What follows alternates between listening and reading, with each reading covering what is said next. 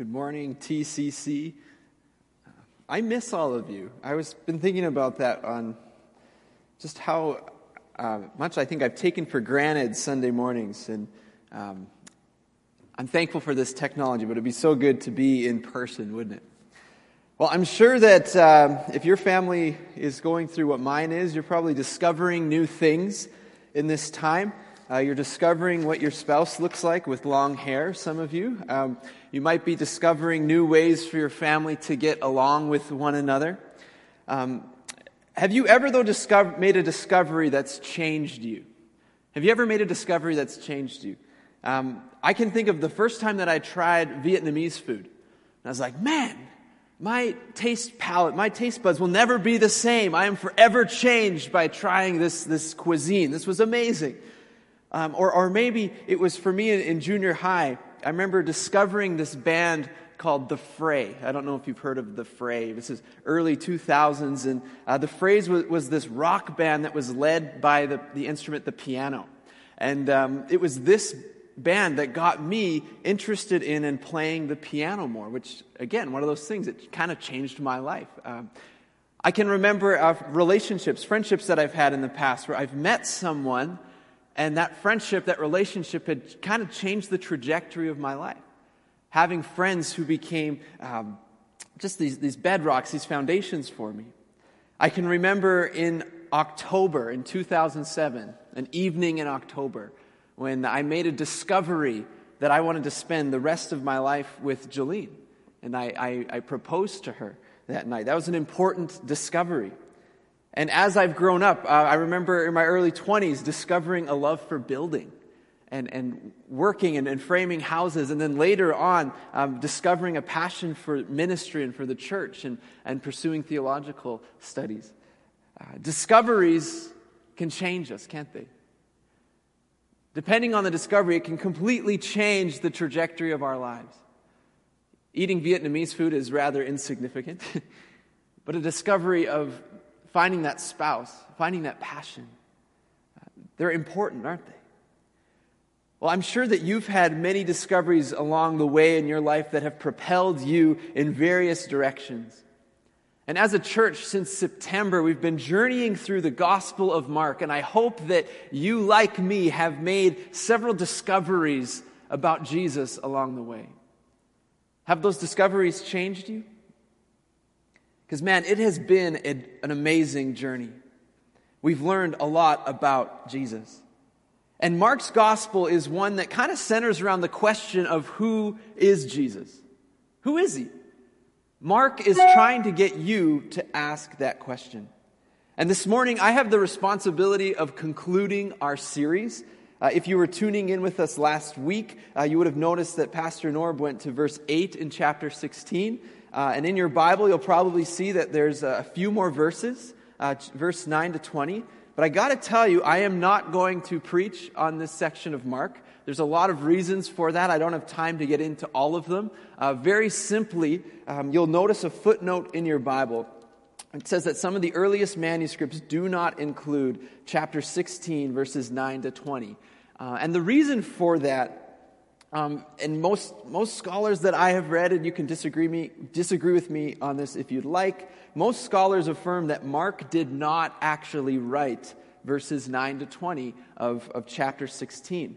And I think if we were Mark's publishers, we'd maybe understand why people added to his gospel. Because when Pastor Norb finished for us last week, verse 8 of chapter 16 concludes the book very abruptly. We read that, and they, these are the women at the tomb, went out and fled from the tomb, for trembling and astonishment had seized them, and they said nothing to anyone, for they were afraid. You know, if we were Mark's publisher, we'd be like, okay, Mark, this, I see where you're going, but this isn't a very good ending. And so what we kind of theorize is that as years went on, people actually added to the end of Mark's gospel.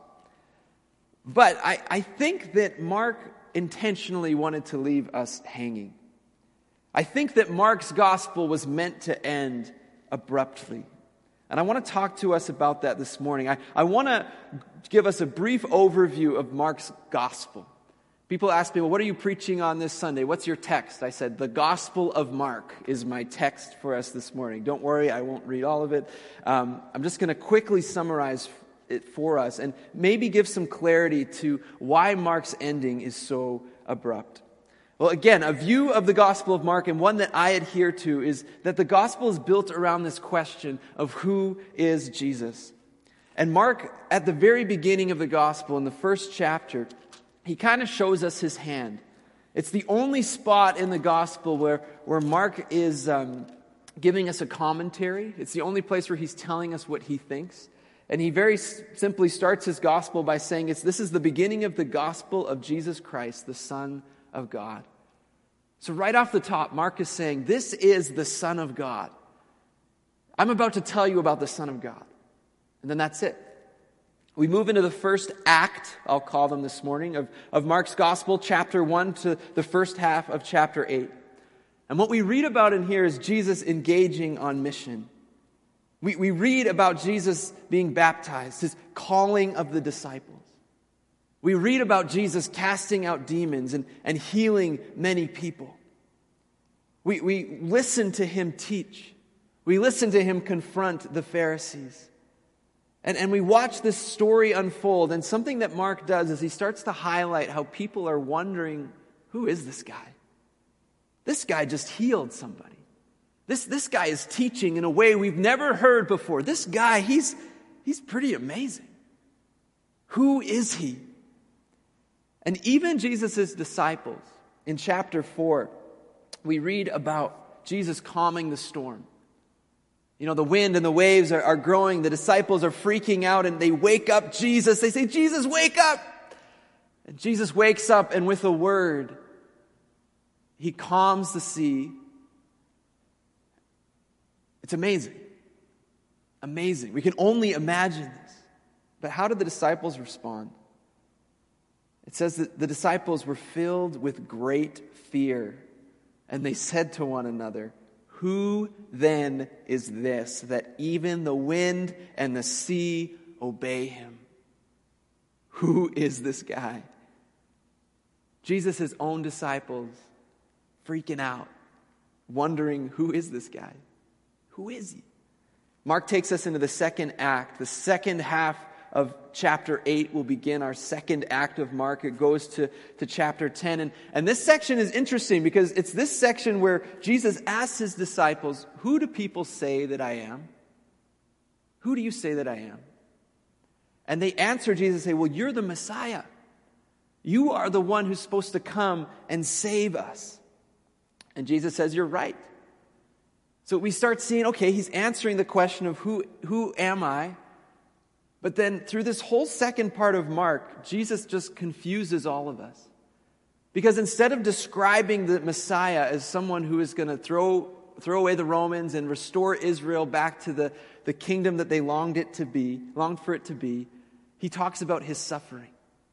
He talks about his death. He tells them that he is going to be the servant of them all. And we read about the disciples really not understanding this. The question of who is Jesus keeps building. Well, the final act of Mark begins for us in chapter 11 with the triumphal entry. Jesus comes into Jerusalem, and again, the last week of Jesus' life here. And the people anticipated him being the Messiah, but they quickly found out that if he was the Messiah, he was certainly not what they expected. He was the unexpected Messiah. And Jesus so disappoints them that many of them call for his death. He was not who they wanted him to be. He was not who they thought he would be. But Mark does something so interesting for us in chapter 15. And from the voice of a Roman soldier, we have this declaration where this Roman soldier says, truly, this man was the Son of God. So this question builds throughout the gospel. Who is Jesus? We watch his life. We watch him live. We watch him do all of these things. We hear his teaching. We watch him interact with his disciples and the Pharisees, and they don't get it. They don't get who he is. But here at the end of the gospel, this Roman centurion makes this declaration. He's the Son of God. Jesus is the Son of God.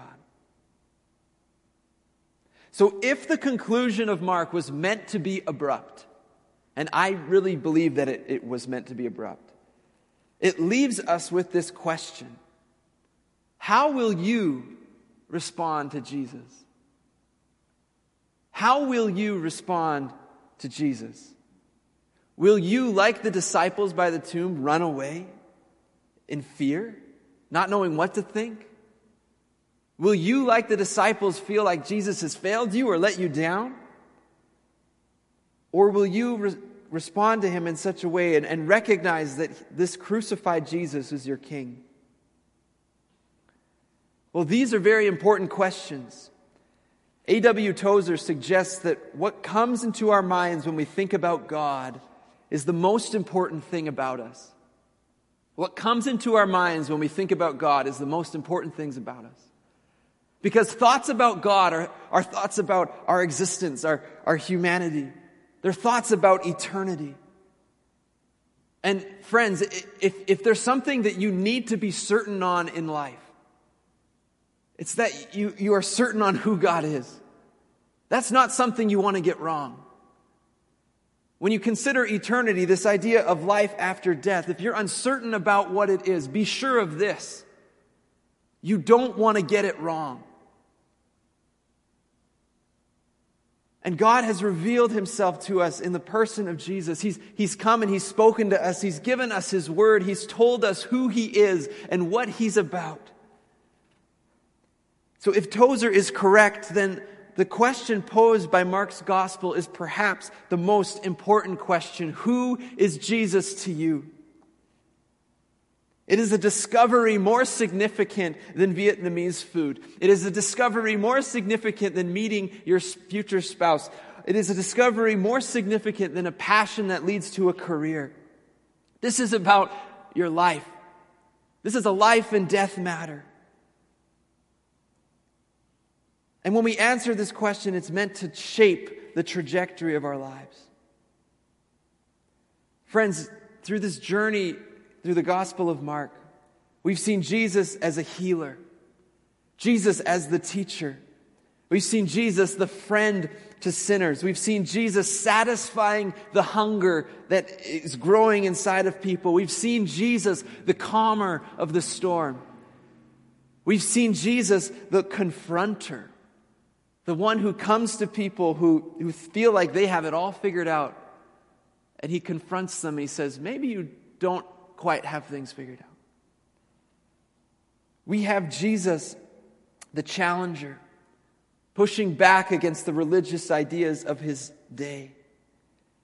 We have Jesus, the deliverer, freeing people from demonic oppression. And we have Jesus, the miracle worker.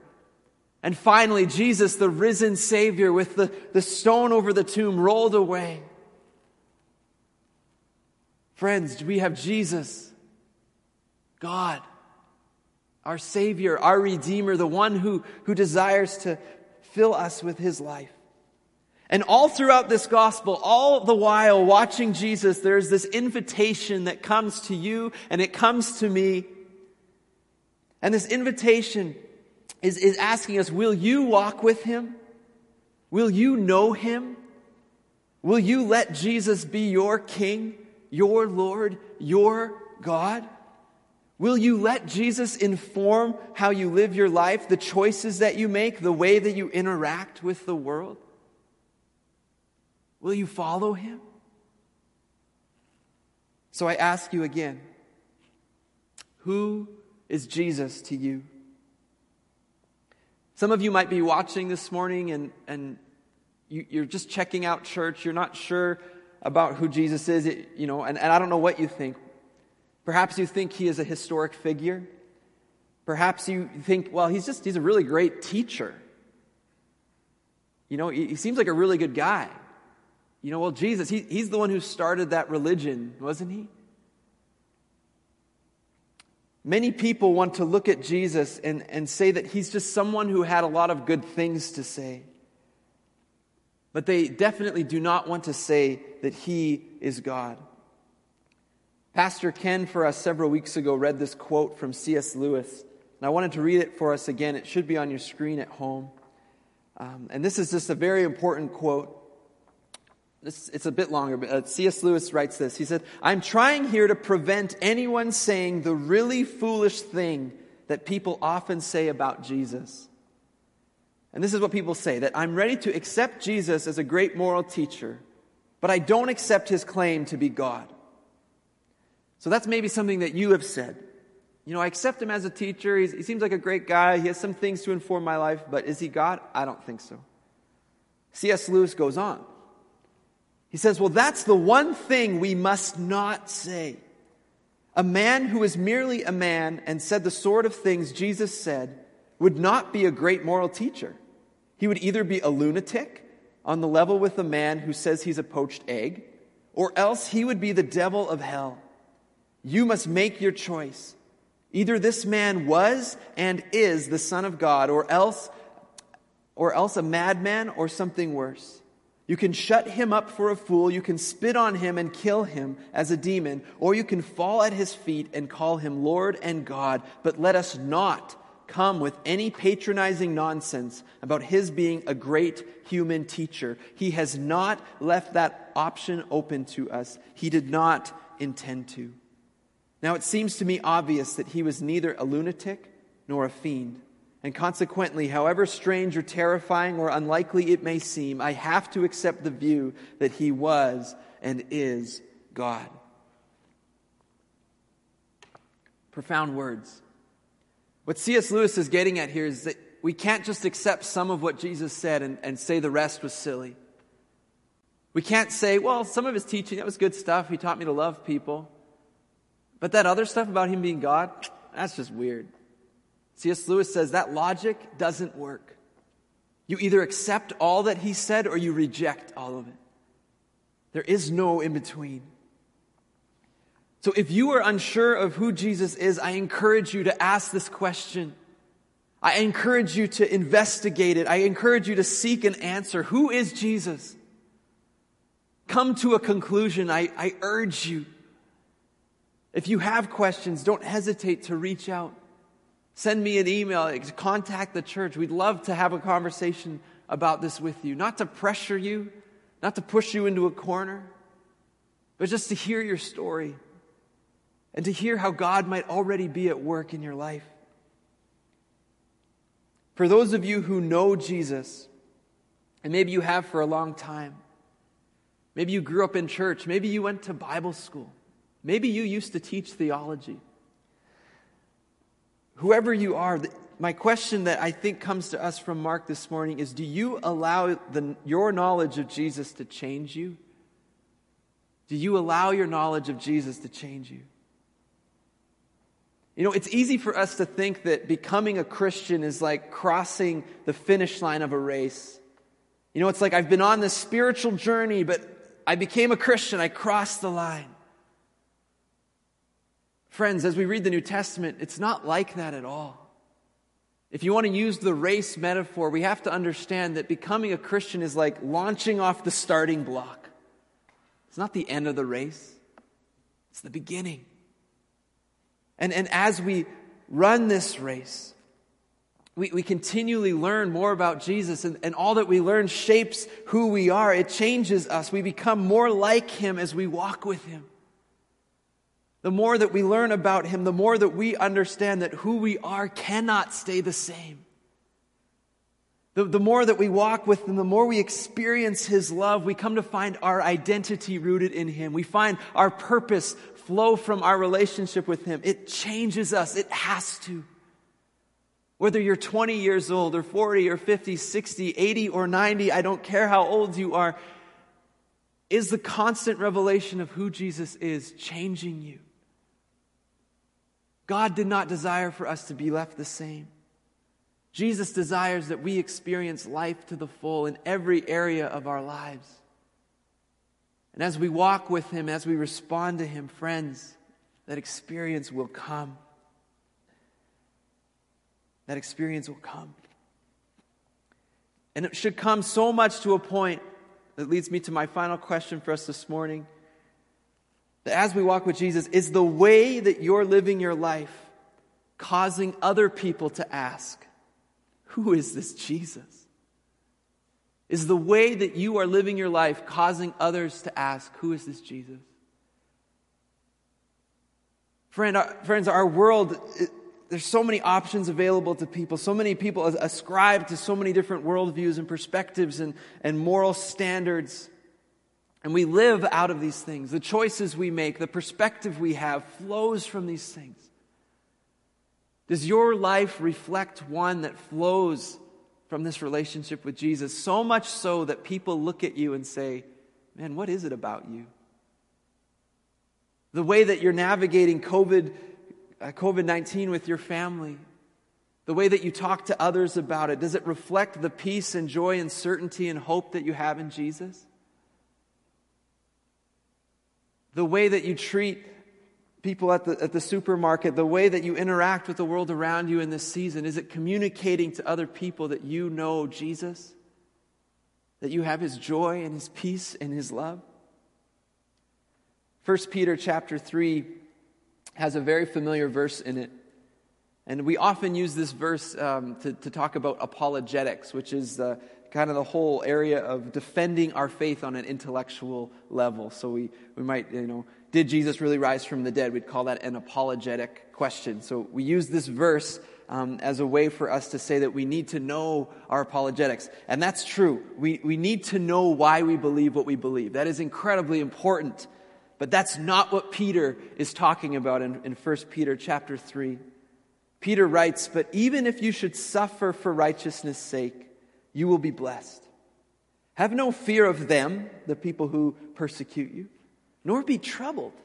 But in your hearts honor Christ the Lord as holy, always being prepared to make a defense to anyone who asks you for the reason for the hope that is in you. Yet do this with gentleness and respect." What Peter is getting at here is that as we live our lives walking with Jesus, our lives will look different. People are going to look at our lives and ask questions. Why do you do what you do?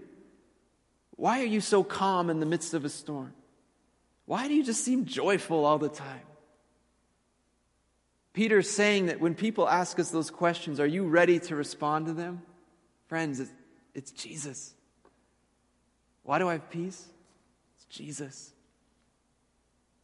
It's Jesus. Why do I have joy? It's Jesus. Jesus is my everything. He's my Lord. He's my King. When I come to make decisions, I ask Jesus what I should do. When I fall short in life, when I'm not living the way that I know He wants me to, I cry out for Him to help me, and He helps me. It's Jesus. Do you know Him? Do you know Him? So friends, the abrupt ending in the Gospel of Mark confronts us with this question. How will you respond to all that you've read about Jesus? How will you respond to His life and His death, His resurrection? Will you walk with Him? Will you give your life to Him? Will you allow yourself to experience all that He has for you? Because friends, it is good. It is so much better than anything this world has to offer, I promise you. Who is Jesus to you? Let's pray. I'm going to invite the worship team to join me on the platform. Jesus, we praise You for your written word. We thank You for the words that Mark wrote down about You, Jesus, and the way that it raises this question of who are You? And the ways that it answers that question of who are You?